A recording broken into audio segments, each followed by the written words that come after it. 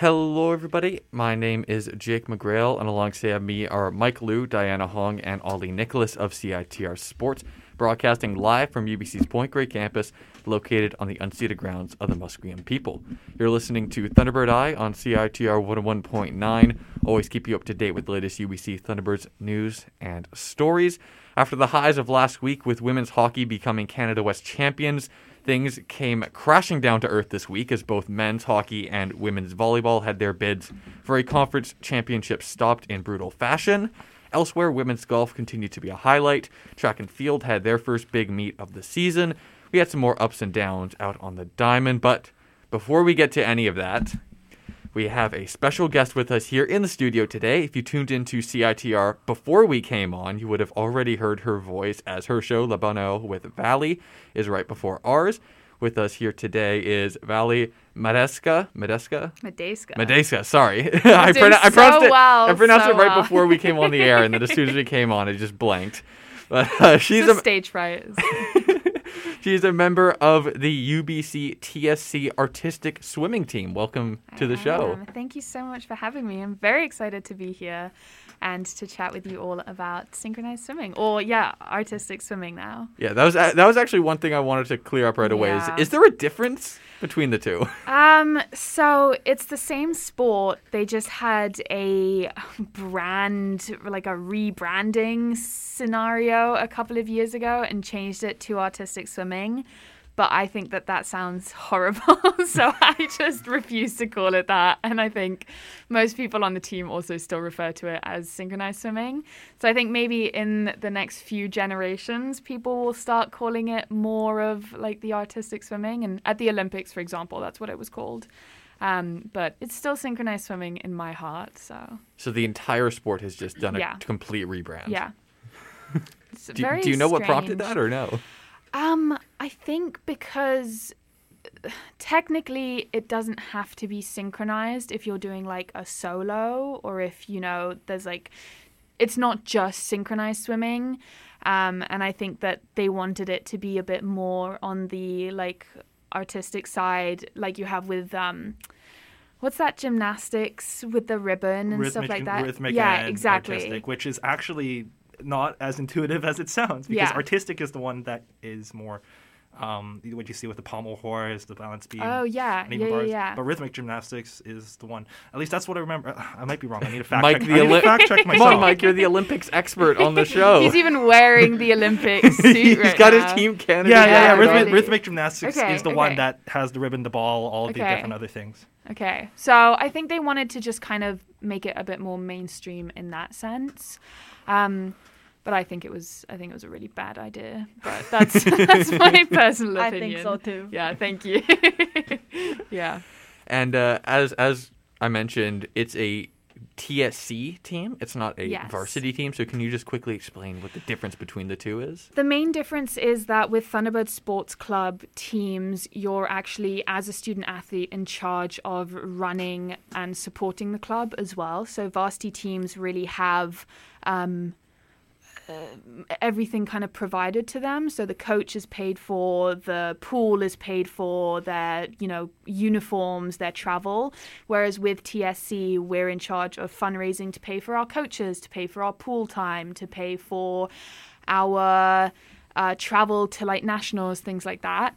And so it's just really about management, I think, is the main difference. But they remain just as competitive and commitment based. And again, depending on the sport. But most of the time, I would say that they're quite equal. It's just how they're managed. Yeah. TSC represent.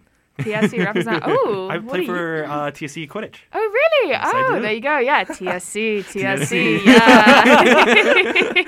Yeah. You have that fraternal bond with the other TSCs, given that you're a bit above the AMS clubs, you're below the varsity, you're sort of in the middle zone. The injustice of the TSC teams.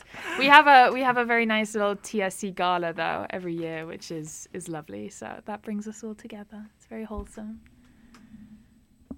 The mic's on me. I was going to ask about that. You have your end of year water show. You had it this past week. Saturday. How did that go?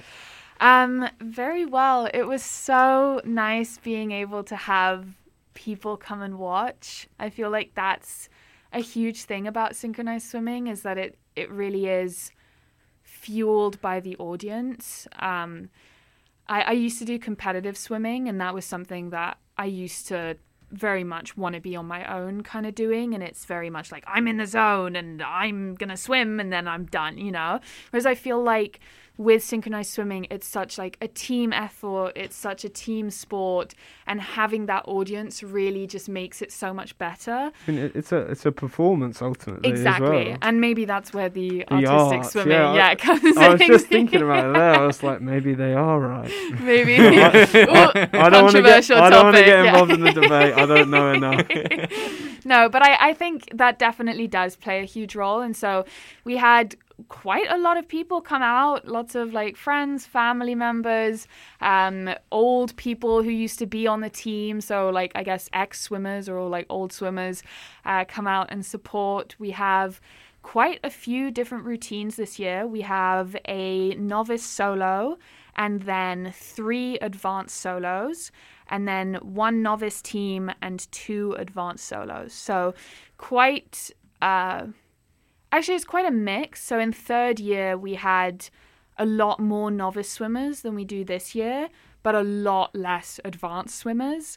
It's actually really interesting to see how the team evolves and changes every single year. But, talk to us about maybe your transition then. You said you did more competitive swimming solo. Mm-hmm. What was the thought process? And is your story representative of a movement of a lot of people into synchronized swimming? Or I think definitely in the novice team. Mm-hmm. A lot of the advanced girls come in and they've been doing synchronized swimming since like middle school or since, you know, they were kids, and that's kind of what they do. That's their sport. A lot of the novice team are ex-lane swimmers or competitive swimmers who, at least my experience was, it was Imagine Day of 2017, and I was walking up and down Main Mall looking for competitive swimming, and I saw the synchronized swimming people holding up the signs, and I was like, hi, like, do you guys know where, you know, the normal swimming is? And like, why would you want to do normal swimming if you can join synchronized swimming? And I was like, that's actually a cool question. So I signed up and then went to a couple of their trial practices, and I was like, actually, this is really fun. And I think a lot of the novice team have had similar experiences where they've just picked this sport just for fun or just as a new experience, and then ended up really enjoying it and sticking around for a couple years. That's the beauty of, I think, university in general, like, because you're often moving here and you're doing something completely different anyway. Yeah. It's easier to pick up some new things. Exactly. So I'm very happy that you did it. Yeah, me too. What is the workload like for being on the team? You are on the novice team. You aren't one of the advanced swimmers who's been doing this for a decade or something like that. So what is the practice schedule like, and how much intensity is there in the sport itself?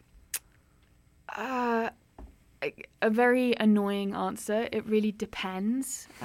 We usually have 3 practices a week. We have Monday evening, Thursday evening, and then Sunday mornings. But this year, for example, the Sunday morning practices weren't as frequent. So we were just doing like the Monday and Thursday evenings. In terms of intensity, I would say it gets more and more intense the closer we get to competition. So usually September, October is, for returning swimmers, kind of that refreshing period of relearning some of the elements, relearning some of the techniques, but it's also us helping some of the new swimmers learn those for the first time as well. And then end of October, second half of October, November and December is just choreography. It's just, you know, trying to fill as many of the minutes in these songs as we can. And then January and February is like, it's pretty intense. It's very much, we're going to competition. You have to be at every practice. Or at least, like, we really hope that you will be. And we also, so synchronized swimming, as much as it's in the water, there's also this thing called land drill, which is when you'll see sometimes swimmers will be on the pool deck and they'll kind of be like clapping around with their hands and just doing like silly arm movements. And that's basically going over the counts and going over the movements without necessarily tiring yourself out by swimming the full run through. And so that's something that we do a lot, either before practice or in your own time. I personally like walking around campus sometimes and just like doing a land drill as I like walk home after work or after class, which looks very, very silly. But if the music's really loud in my ears, I don't really mind. I saw someone just now in the library. I was working away. I looked up and someone was just practicing their jump shot. Oh, really? and then we caught eyes, and he looked very embarrassed. And then I looked away. Yeah. It was uncomfortable for everyone. That's it. It's all right until you realize that someone's watching you, and then you're just like, oh no, and then you walk a bit faster to get home quicker. But yeah. Speaking of competition, though, when we took a look, and it said that the T-Birds, they compete in the Canadian University Artistic Swimming League. Yes. Do you happen to know, could you explain to us a bit about what the structure sort of looks like, what my competition looks like? Yeah. And have you taken part in one of these? I don't want to like brag, but I actually went to 3 nationals and won 3rd place at each and every one. Oh my God. So I'm a bronze medalist. In a solo performance? In team. And then my duet performance actually won 2nd place. So, woo. So it really, there's a basic structure every year where Canada's kind of divided into the Easterns and the Westerns. And so as UBC athletes, we go to Westerns in the end of January, which happens either in Alberta, the one next to Alberta. Saskatchewan, yeah. I was like, oh my goodness, what's it called? It's either Saskatchewan, Alberta, or BC. And so, for example, we've been to Winnipeg, we've been to Calgary, we went to Edmonton one year. And then I think Victoria was supposed to host it last year, for example, but of course, COVID. And then, so you go to Westerns and it doesn't, it's kind of weird because those scores don't really matter. But it's basically, I think it's because there aren't enough athletes. I think that if it was more, it would kind of be like a shortlist program where if you go to Westerns, you have to be in the top 5 teams to then go to nationals, but I don't think that there are enough, at least novice teams, to do that. So we go to Westerns. It's always very fun. And then usually on the same weekend as Valentine's Day, which is always really cute because then my team always ends up getting each other like little gifts. So I got everyone like fake roses one year. It was very sweet. So we go off to nationals, and nationals in first year were held in Niagara Falls. Second year was Ottawa. Third year was actually at UBC. And then this year was supposed to be Halifax, but again, cancelled. So this year they're virtual. But nationals is, first of all, it's so much fun because it's like a big sleepover with your team. And by the time it's gotten to February, you've all become like synchronized swimming, we're holding onto each other in the water, we're lifting each other, we're kicking each other in the face. So you've gotten very, very comfortable with your team by the time nationals rolls around. And there's usually a day for solo and duets or trios, which we call extra routines. So a year I did a duet with one of my friends. And so we went on the first day, and then the second day is teams. So that's both novice and advanced teams. They always put the novice first, though, so that, we're not outshunned too much. We don't have to embarrass ourselves after the advanced teams. But, yeah, that's kind of the structure of those competitions. For sure. And just as an add-on, what would you say would be your, let's say, favorite part of the sport or being part of the team? Just from your descriptions have painted a really colorful picture. I think because, as I mentioned, I never had done a team sport before. I had always done a sport where it was just myself, and then I liked relays, but even in relays you swim by yourself. So for me, I think the best part has definitely been the community aspect and the team aspect. I think I I was a bit worried at first, and every year there is always, one person who isn't maybe your favorite person on the team, but at the end of the day, you're all working for each other, and that's the main thing, is that, even if I decided that, like, oh, I hate the team, I don't want to, I would be letting everyone else down. It's not just about myself. So I think definitely that teamwork aspect, just working and relying on each other and with each other is just really fun. And I think nationals are always the best time, because you're like helping each other put like really bad smelling like gel in your hair, and just trying to, put your nose clips on and your makeup last minute, and you're in matching suits. It's very camaraderie based. Yeah. Do you have a favorite style of performance that you like to do, whether like the big team ones, a duet, a trio performance? I would definitely say that's tricky actually. Yeah, interesting question. I think solo and duets are nice just because you have to depend on less people, so you're not as scared of, oh no, there's one person on the team who's not showing up to any practices. What are we going to do? Because if you're doing a solo or a duet, you're like, oh, it's just me and my friend, and I'm just going to keep calling her until she shows up to practice, if that is a problem. But I will say I definitely do prefer the team, just because you can do more sports-wise. Some of the I don't know if you guys like watch synchronized swimming, but some of the incredible like throws they do, or the jumps, or lifting people and throwing them up into the air. It's like cheerleading in the water basically, and it's incredible to like be able to watch the video at the end and be like, oh my goodness, I'm one of the people like throwing that person into the air, or I'm being thrown into the air. And then just, again, the team is just, it makes it really worthwhile, I think.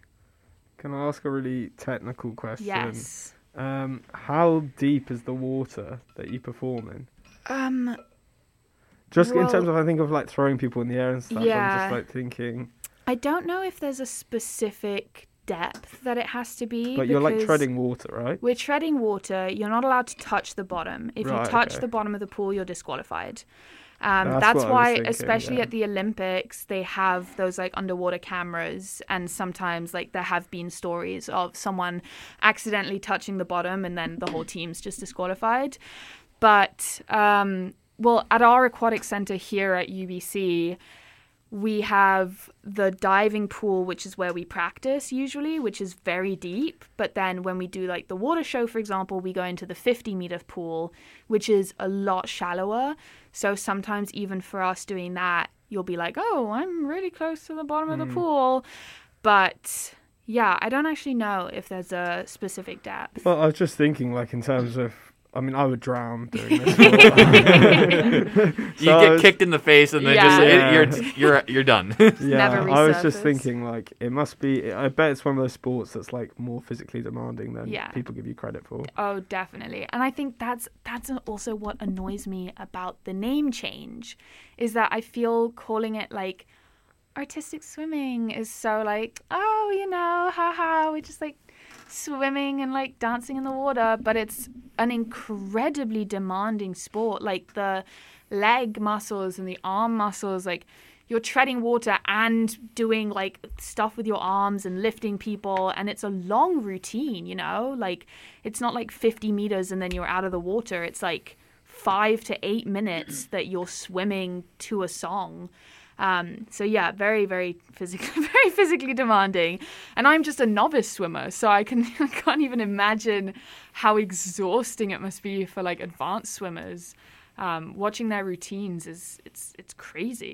It's incredible. Yeah. Yeah, like I mean, a lot of people don't appreciate what goes into some of these sports, especially unless they've tried it out.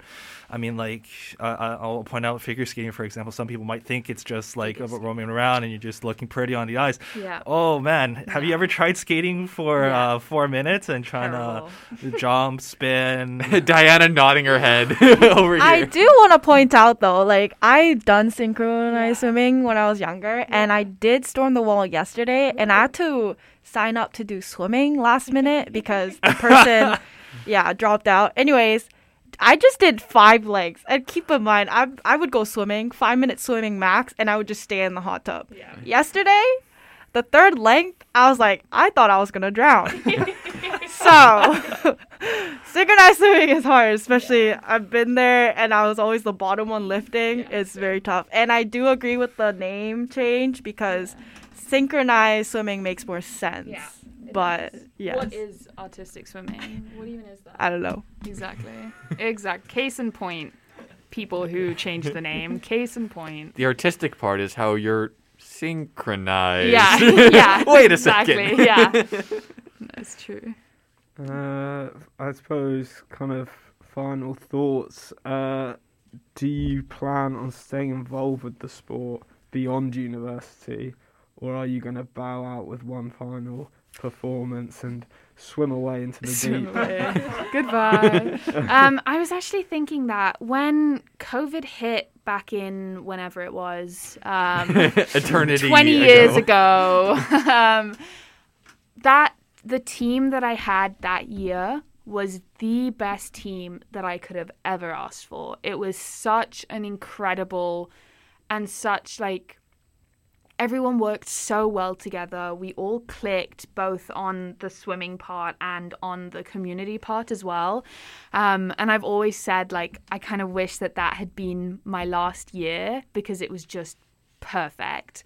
And then when things were opening up again this year, I was like, oh, you know, like I can go out again and try it again. And I think that definitely part of me wishes that I hadn't, because that was just, you know, when you have like such a great experience doing something and you're like, this is the peak, and then everything else is being compared to that. So I think that was the problem that I faced this year, was just having that comparison all the time. And I was talking to my coach, Christina, and she actually coaches masters synchronized swimming off campus and to the general Vancouver community. And so I was thinking that I might check that out next year and see what's happening, see what's up. But I think I definitely would want to keep doing it until I have an experience as good as 2 years ago, or at least like close enough that I can be like, you know, this is it, like go out with a bang, like as you said, or like swim away into the deep end. Yeah. That's what I said. Yeah. So definitely probably will continue to pursue it, or at least try to do some kind of swimming.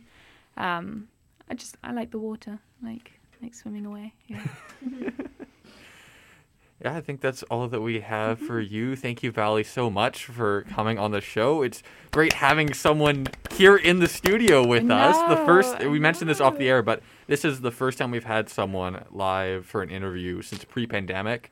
And you coincidentally just had your first live interview since pre-pandemic right before our show on your show. Wonderful. It was really nice. Thank you so much for having me. It's been a gift because I'm learning a whole lot of sports on this show. I'm learning about all American sports. And now I feel like I know about synchronized swimming a whole lot more than baseball, which I've just prepared for the show. Oh, really? So it shows. Get the people in. Let's talk to them. Explain it to me. We got to bring in a baseball player just for you all. Yeah. You can have like a one-on-one seminar. I can pretend. And volleyball, softball, hockey. I play baseball. Haha. You score 25 points every time you hit the bat. I've never actually seen a baseball game. Maybe we don't want Ollie learning from you then. He'll just go even further down the wrong direction. But yeah, thank you so much for having me. This has been really fun. Yeah, of course. And you can listen to Valie on CiTR every Wednesday beginning at 1 right before our show. We have plenty of Thunderbirds action to recap, which we will do after taking a brief break for ads and PSAs. Now, just thank you one more time, Valie, for coming on. Thank you so much. We'll be right back after the break.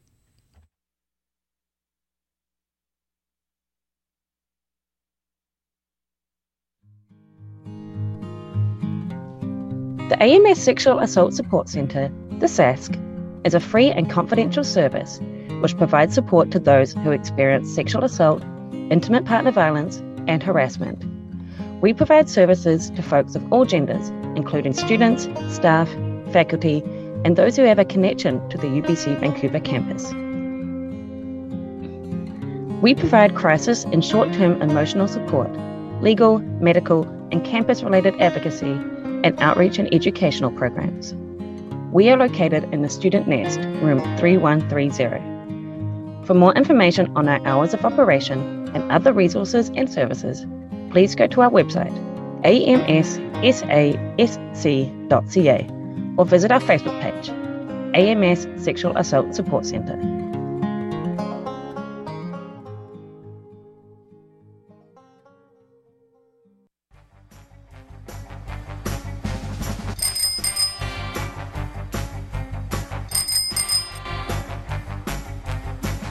Looking to get a reliable and affordable used bike? Need a repair or service to your current ride? Come to the Bike Kitchen, UBC's full-service community bike shop, located in room 36 of the UBC Life building. Our hours are Monday to Friday, 10 a.m. to 6 p.m. If you buy a bike from us, bring it back when you're done using it and we'll give you half of your money back, as long as you took care of it. If it needs repairs, we'll split the cost with you. Yep, you heard us right. We'll give you crisp dollar bills for half the original price of any used bike that you buy from us, minus the cost of repairs. For more information about our buyback policy and to stay up to date on any COVID-19 inspired changes, find us online at thebikekitchen.com. Hello and welcome back. You're listening to Thunderbird Eye here on CiTR 101.9. Now, taking a look back at some of the Thunderbird action from this past week, we're going to start with the Men's Hockey Canada West Championship Series. And again, first things first, it's been a historic season for UBC's men's hockey. One of the best starts in all of team history, going on an unprecedented run. Some of the best play we've seen from Ryland Toth, for great contributions from Jonathan Smart, Tyler Sandu. And they made it all the way to the Canada West Finals. However, they were in tough against number 1 seed Alberta. If there's one thing to know about the University of Alberta, they've got themselves a good men's hockey team. They've won 16 of the past 20 conference championships. 80% is great on any exam, but for a sporting competition, that is unprecedented historic dominance. Again, though the Thunderbirds tried to play giant killer, they fell in a 2-0 sweep to the Golden Bears. Yep, the first game, it was a battle. UBC twice fought back to tie the game after Alberta scored. In the first period, it was Chris Douglas who tied the game 6 minutes after Alberta opened the scoring. In the second, Tian Rask scored just 30 seconds after the Bears made it 2-1. UBC really taking it to them as best they could. Shots at the end of the second period were actually in UBC's favor as they held a 15-11 advantage in that category. Unfortunately, the Bears came out of the gates firing in the third, outshooting the Thunderbirds 12-1 in the final 20 minutes and dominating the play. One shot in 20 minutes. That's rough. Alberta then took the lead for the third time with 6.5 minutes left in the game, and they held on to this one until the end, adding an empty netter to make it 4-2 in the final. UBC's first loss by multiple goals in over a month and a half. Things went from bad to much worse in Game 2 as the Thunderbirds suffered their worst defeat in over 5 years, losing 7-0 and thus losing the series. I was watching halfway through and I was like, I can't. You just gave up on the team. Yeah, and then I saw the final score and I was like, oh, it was so hard watching the highlights. I mean, credit where credit's due. Alberta is a team dripping with depth. Four lines that can score. 3 pairings that keep the puck out of the net. they got themselves off to a fast start. They scored 3 times in the first. They added another 3 in the second period, all scored within 4 minutes of each other. And then from that point onwards, they just had to preserve a 6-goal lead, which is pretty easy to do. All they had to do was not give up 6 goals in one period. I mean, it's pretty straightforward for them from that point on. UBC was only outshot 32-29. They managed 18 shots in the third period, so a late push. Unfortunately, Alberta goalie Taz Berman, one half of the Berman-Schneider pairing that has been lights out all season. Berman just rocked it. Shutout. Yeah, this means Canada West silver for a second straight season for UBC. They will head into nationals as one of the lower seeds. We don't know what exactly the seed will be or who they will play, as other conferences' playoffs are ongoing this week. So we'll just have to wait and see. On the women's side, the nationals start this week. In fact, they're playing in their quarterfinal tomorrow. The third place seed will take on the sixth place seed Nipissing, who are making their first ever appearance at nationals. That game is at 3 p.m. Pacific, and you can watch on the CBC Sports website. If UBC wins, they'll face either second seed UNB or 7th seed McGill in the semifinals. Yeah, so good luck to our women's hockey team at nationals, the first of 2 of our winter sports teams that are going to be at nationals. Well, plus swimming, but they've been in PI since like Monday, I want to say. I think they flew out on Monday, but I mean, hey. So they'll definitely be adjusted to the time zone. Yeah. And maybe they'll go sample some of those world famous potatoes or something like that. Nice pregame meal. Now looking at women's volleyball coming into this past weekend, our women's volleyball team, they were on fire. They'd won 5 playoff matches in a row. Unfortunately, it all came crashing down as they lost twice in the Final Four, ending the season without a medal or a spot at nationals. And when you're facing off against a giant like Trinity West, I mean, it was almost a foregone conclusion that the glass slipper would slip off. UBC was swept 3-0. First set was close. They fought real tight, and it was 25-23 for the Spartans. But after that, it seemed to have demoralized them a little. They dropped the next 2 sets with score lines of 25-17 and 25-11. Trina Western absolutely buried the Thunderbirds at the net as they hit 405 as a team compared to 105 for UBC, and had 42 kills and 8 blocks compared to just 24 kills and 1 block for UBC. It's not pretty at all. The Thunderbirds even struggled from the service line too, with just 1 ace from Jade Robertson and 11 service errors as a team. Robertson was really the only one that somewhat had a bright spot, with 5 kills whilst hitting a .400 hitting percentage along with 3 digs. Claire Costarini also had 5 kills. Her and Robertson tied for the team high. When your team high is 5 kills, that's generally not a great sign. Nope. Kayla Oxland had just 18 assists, which was a season low for her. Really, the Thunderbirds falling apart badly at the worst possible time. Well, luckily for them, since they made it to the semifinals, they had a chance to play for the bronze medal. They had to face off against the Mount Royal Cougars, who they beat previously the week before. Fortunately, this time they couldn't get it done. They also lost in 3-0 on sets.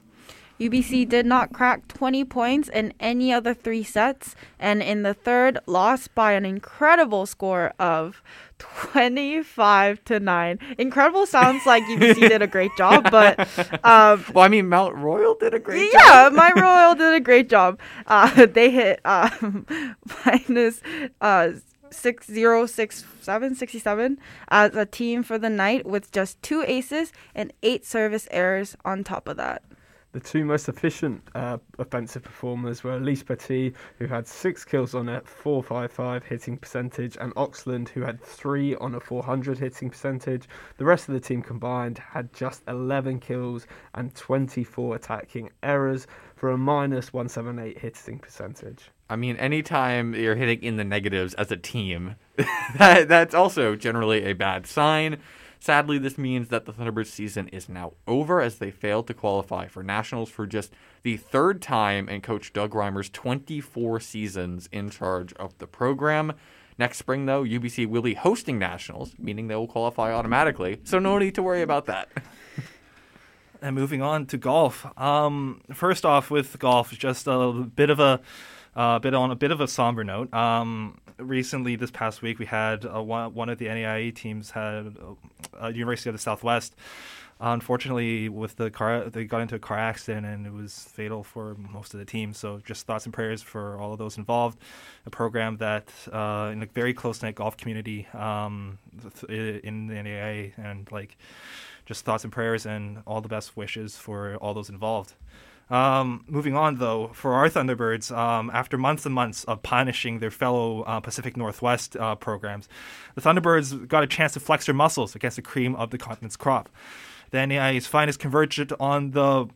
I don't know how to pronounce this, Corey. Thanks a lot. Paiute Golf Club. Maybe? Paiute? Yeah, we'll go with Paiute Golf Club in Las Vegas earlier this week. UBC faced what was easily the stiffest test of the season. The women's team, still the defending NAIA champs from 3 years ago, they earned a slim two-shot victory, while the men had to settle for a sixth-place finish. The Paiute battle was played at one club, but two different courses. The women tackled the Sun Mountain course, which proved a ferocious test. Michaela Skrillo, the women's individual champion from Auto University, the Arizona institution, finished at 12 over. 12 over with her 3 over 75 on day 2, the best score of the tournament. Now, perhaps you had to double take there. But no, you heard us right. UBC did not win the women's individual title. The first time one of them hasn't won it, or at least shared gold, since late September. Yeah, in fact, the best on the Thunderbirds side were Una Chow and Elizabeth Labe, who finished 6 back of Sagrillo in a tie for 6th. Sonia Tang was tied for 10th at 21 over, while Esther Lee and Emily Lee were tied for 13th and 18th, respectively, at 22 and 23 over. Maybe impressive that no Thunderbirds individually in the top 5, and yet they still, as a team, were good enough to win the team title. And again, I'm sure if you talk to any of these team members, they would say that the team title was their priority. Their 2-day total was a plus 75. That was just enough to edge out the Embry-Riddle Eagles. As championship season approaches, the women likely appreciate the chance to finally play some pressure-packed golf after blowing out plenty of teams over the last while. What was the Canada West scoreline again? How many? It was something like 40 or 50 strokes ahead or something ridiculous. Unfortunately, on the other hand, our men could not keep their season-long first-place streak alive on the Wolf course. The men's competition was meant to be a 3-day affair, but sloshy weather on Sunday meant this, too, was a 2-day contest. The Thunderbirds ended at a plus 46, humbling 39 shots behind the Seahawks of Kaiser University, which, to be fair, includes an entire golf academy and even offers degrees in golf management. They bleed golf. I'm not sure what exactly a golf management degree would include, but it means you're gonna somehow be wealthy. If you go down to Florida and go to Kaiser University, you can find out. For UBC, Aiden Schumer, Mackenzie Bickle, and JP Cowlert finished brothers in arms at 10 over, tied for 16th, 13 shots off the pace. Russell Howlett at 16 over was tied for 57th, while Neil Soney rounded out the contingent at 24 over in an 81st place tie. It's a 2-week break for the teams before they get another go at their fellow NAIA powerhouses. On April 4th and 5th, the Thunderbirds will be in Forest Grove, Oregon for the Pacific Invitational at Pumpkin Ridge, or as our former colleague Corey would call it. Former colleague. Formerly in-person present colleague. How about that? There you go. Call it the Piper. Right. Time for Ollie's favorite sport. I want like the jingle. I want like the organ every time I talk about baseball. So it's been a crazy week. Some very tight games. The Thunderbirds opened up conference play with a 4-game series at home against the College of Idaho. There were a lot of ups and downs. but they managed to salvage a rough start. But ultimately, it was a split series. So, as we said, there's some good and bad. But ultimately, we'll take it. No, Ollie will take it. Ollie will take it. But we'll take it too. The Thunderbirds fell in a painfully close 8-7 series opener Friday night at Tourmaline. Oh my goodness, West Stadium. They had a great start, scoring 5 times in the first through hits from Ty Penner and Brandon Hoop, followed by a bases-loaded walk, and then two runs scored off a wild pitch. Hoop then made it 6-0 in the 5th with a solo home run to left field. And then he blew it, blew it, and then they Brandon Hoop catching strays. Well, not the Thunderbirds as a whole, they blew it. The Yotes got it on the board in the 6th to make it 6-1. From that point onwards, it started the comeback as they cut the lead to 6-5 in the 7th. That's 4 runs in 1 innings, folks. Yeah, and then after UBC scored once more in the 8th to try and get that lead a little bit further in front, the Yotes took off in the 9th with a 3-run barrage after they loaded the bases and then hit 2 RBI doubles to take the win. Yeah, it was a painful match, but we move on to Saturday. The Thunderbirds, you know what, they started again well in Game 2, with Nathan Shute hitting an RBI single in both the first and third innings to give UBC a 2-0 lead. The two teams then traded runs in the 5th and the 6th to make it tied 3-all heading towards the end of the game. UBC did have an opportunity to extend their lead in the 8th with the bases loaded, but failed to capitalize and were left with another heartbreaking loss as the Yotes scored off a wild pitch in the 9th to give them a 4-3 win. The weather was nice though. I was there. but we lost the first one. But the weather was great. Yeah, the weather was great. Fun fact that I didn't even know. I didn't know NAIA played 9 innings back to back. That seems like an excessive use. Not excessive, an excessive strain on the pitchers. Anyways. Well, that's why they had to forfeit. Not UBC. UBC didn't have to forfeit, but the team that was supposed to come to Vancouver to play, I think it was Bushnell. Yeah, Bushnell. They had to forfeit because they couldn't bring enough players across the border to play us. 9 in a doubleheader. Back-to-back 9 innings is ridiculous. Even in majors, they do back-to-back 7. So, anyways, moving on to Game 3, also on Saturday. It was the Yotes that opened up the scoring this time. They had 2 in the top of the 2nd with a ribby double from Tanner Leaf, followed by a run scored from a UBC error. Yeah, they then made it 4-0 in the 3rd, but this time it was UBC who came back from behind. Taking early leads apparently was just a death sentence in this weekend series. Began with RBIs from Hoop, Shute, and Aiden Rose in the 6th, all back-to-back, to cut the deficit to just 1. This game went on to the 9th inning, and UBC had the bases loaded. First, Hoop hit a sacrifice fly to tie the game, and then for the second straight game, there was a wild pitch, this time bringing home Noah Orr for a 5-4 UBC win. Nothing like a walk-off wild pitch to end things.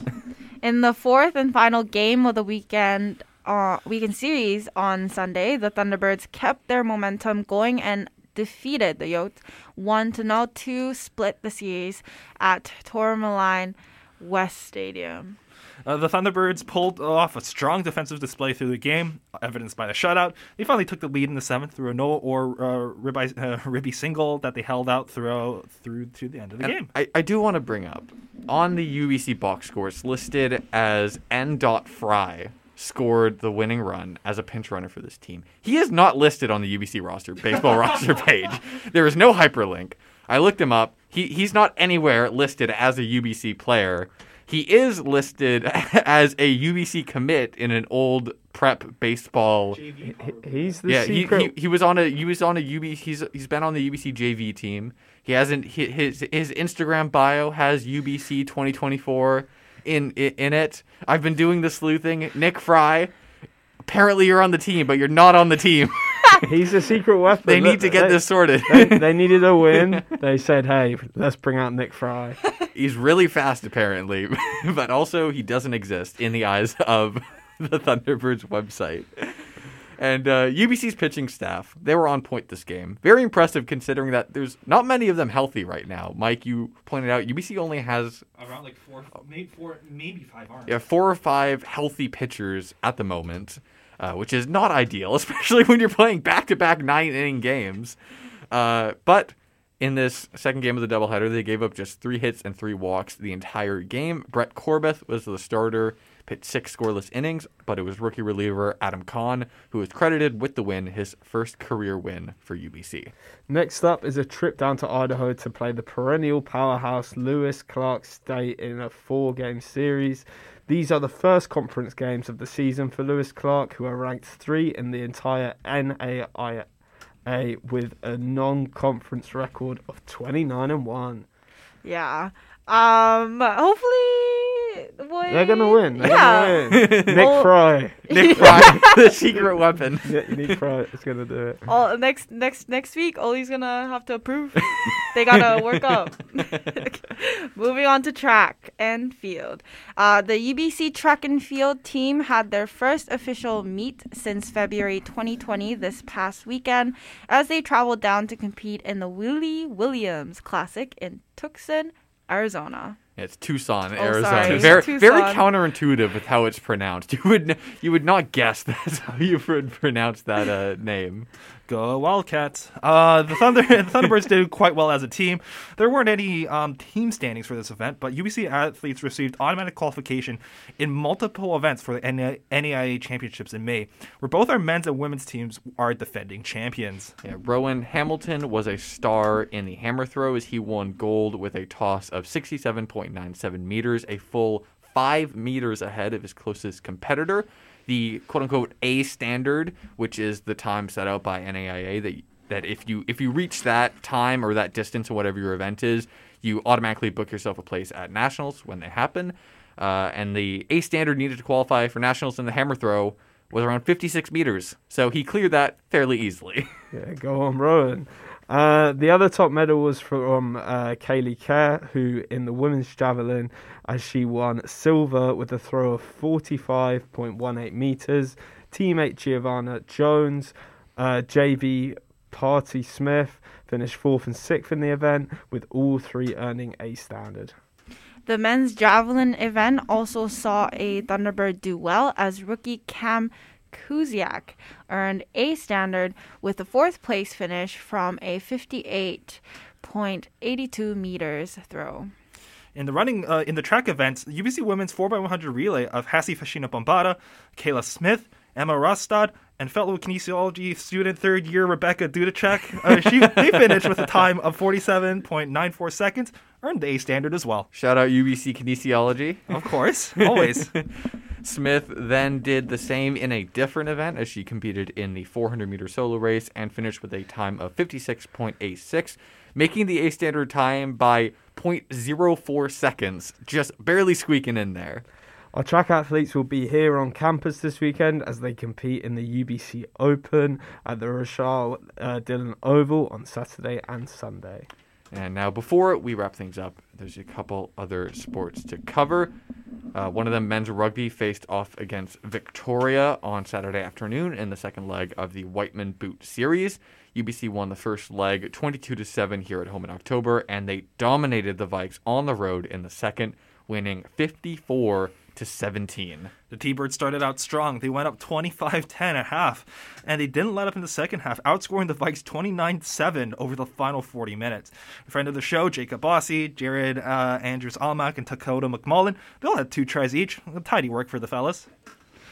This is the 9th straight year that the Thunderbirds have won the Whitman Boot, and the 3rd time they've beaten UVic this season after also doing so in the final of the Canadian University Championships back in the fall.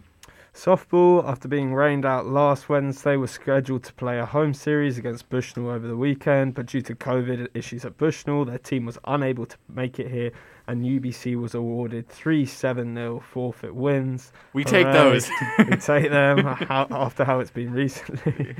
That bumps them up to 5th in the conference with a record of 7-5. Poor Bushnell. With their baseball team, their softball team, forfeits everywhere. Also, 7-0 for a forfeit seems a bit excessive.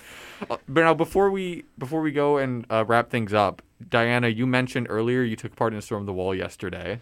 Mike, you also took part in Storm the Wall earlier today, right before you came to the studio. You got your Team Canada jacket on, Olympic athlete. The people need to know, you versus Diana. Who did better at Storm the Wall? I couldn't tell you. All I can tell you is that I struggled to get over that wall. I am not fit anymore. This was a mistake, and I did not prepare well enough, and gonna need a ice cold shower and then a pop in the hot tub afterwards. To be honest, if I did it by myself, I think I did it with a UBC editorial, and oh my god. Oh my god. And you know what? We actually climbed really fast for the storm, though. We just had technical difficulties because, well, not technical. It's kind of sad because one of our had to ER. So we played as 4 people because they didn't let roster and stuff. But other than that, the wall was really fun. Like I said earlier in the show, I don't know. I thought I was fit for this event, but then you got in the pool. Yeah, no. I have to swim how far? No. Definitely give it a try. It's one of those traditions that you just gotta do at UBC. Yeah, well, I mean, I know. I think I just had more fun because I just didn't know what to expect, and obviously there's a risk with it. Oh yeah. If you think you're gonna die, tell a staff and stop. Help. Because I did sports, and I think that's why but one of my friend who was also competing with me at the same time for fun, obviously, but he was not doing well. But it was a lot of fun. But yeah, I don't know. I think I would have won. But our team, it took a really long time for us because we were missing one person. So yeah, probably Mike's team, maybe. And also, he's wearing a Team Canada merch, obviously. The Olympian. Oh my god. Can't compare. Free speak. All right, to this week, I'm doing the outro, baby. Okay, so as we mentioned earlier, women's hockey will be playing in the quarterfinals tomorrow at 3 p.m. It's the U Sports Women's Hockey National Championships in Charlottetown, PI. U Sports Swimming Championships are happening tomorrow as well through Saturday. Both the women's and the men's team have won 4 consecutive U Sports banners, and are ranked number 1 heading into nationals. There is baseball happening, which I hope they do well. 4-game series, weekend series. They need to do well if they want to get approved by Ollie. And men's rugby is happening this Saturday at 2:30 p.m. And track. We can't forget about track. That's happening on campus. UBC Open on Sunday. Yeah. And hopefully softball will return from their hiatus as well, and they'll be playing as the show is happening next week on Wednesday, so we won't be recapping those games. Live score updates. Yeah, oh yeah, we can do that now. We can provide live score updates as long as the live stats page is working. Oh god, that's a hard ask. We'll see. And also, speaking of softball, on next week's show, we will have a pre-recorded interview for you. As a couple days ago, I sat down with Nicole Salas of the UBC softball team over Zoom to discuss how the season has gone so far and her own time here at UBC. So have that to look forward to. But for now, thank you for tuning in to Thunderbird Eye on CiTR 101.9. Besides listening to the show, the best way to keep up to date with UBC Thunderbird's news and stories is to follow us on Twitter, Facebook, Instagram, and YouTube at CiTR Sports. Next up on CiTR is the All Access Pass. For Thunderbird Eye, this has been Jake McGrail, Diana Hong, Mike Liu, and Ollie Nicholas, with contributions from Corey Branson. Thank you for tuning in, and have a great rest of your day.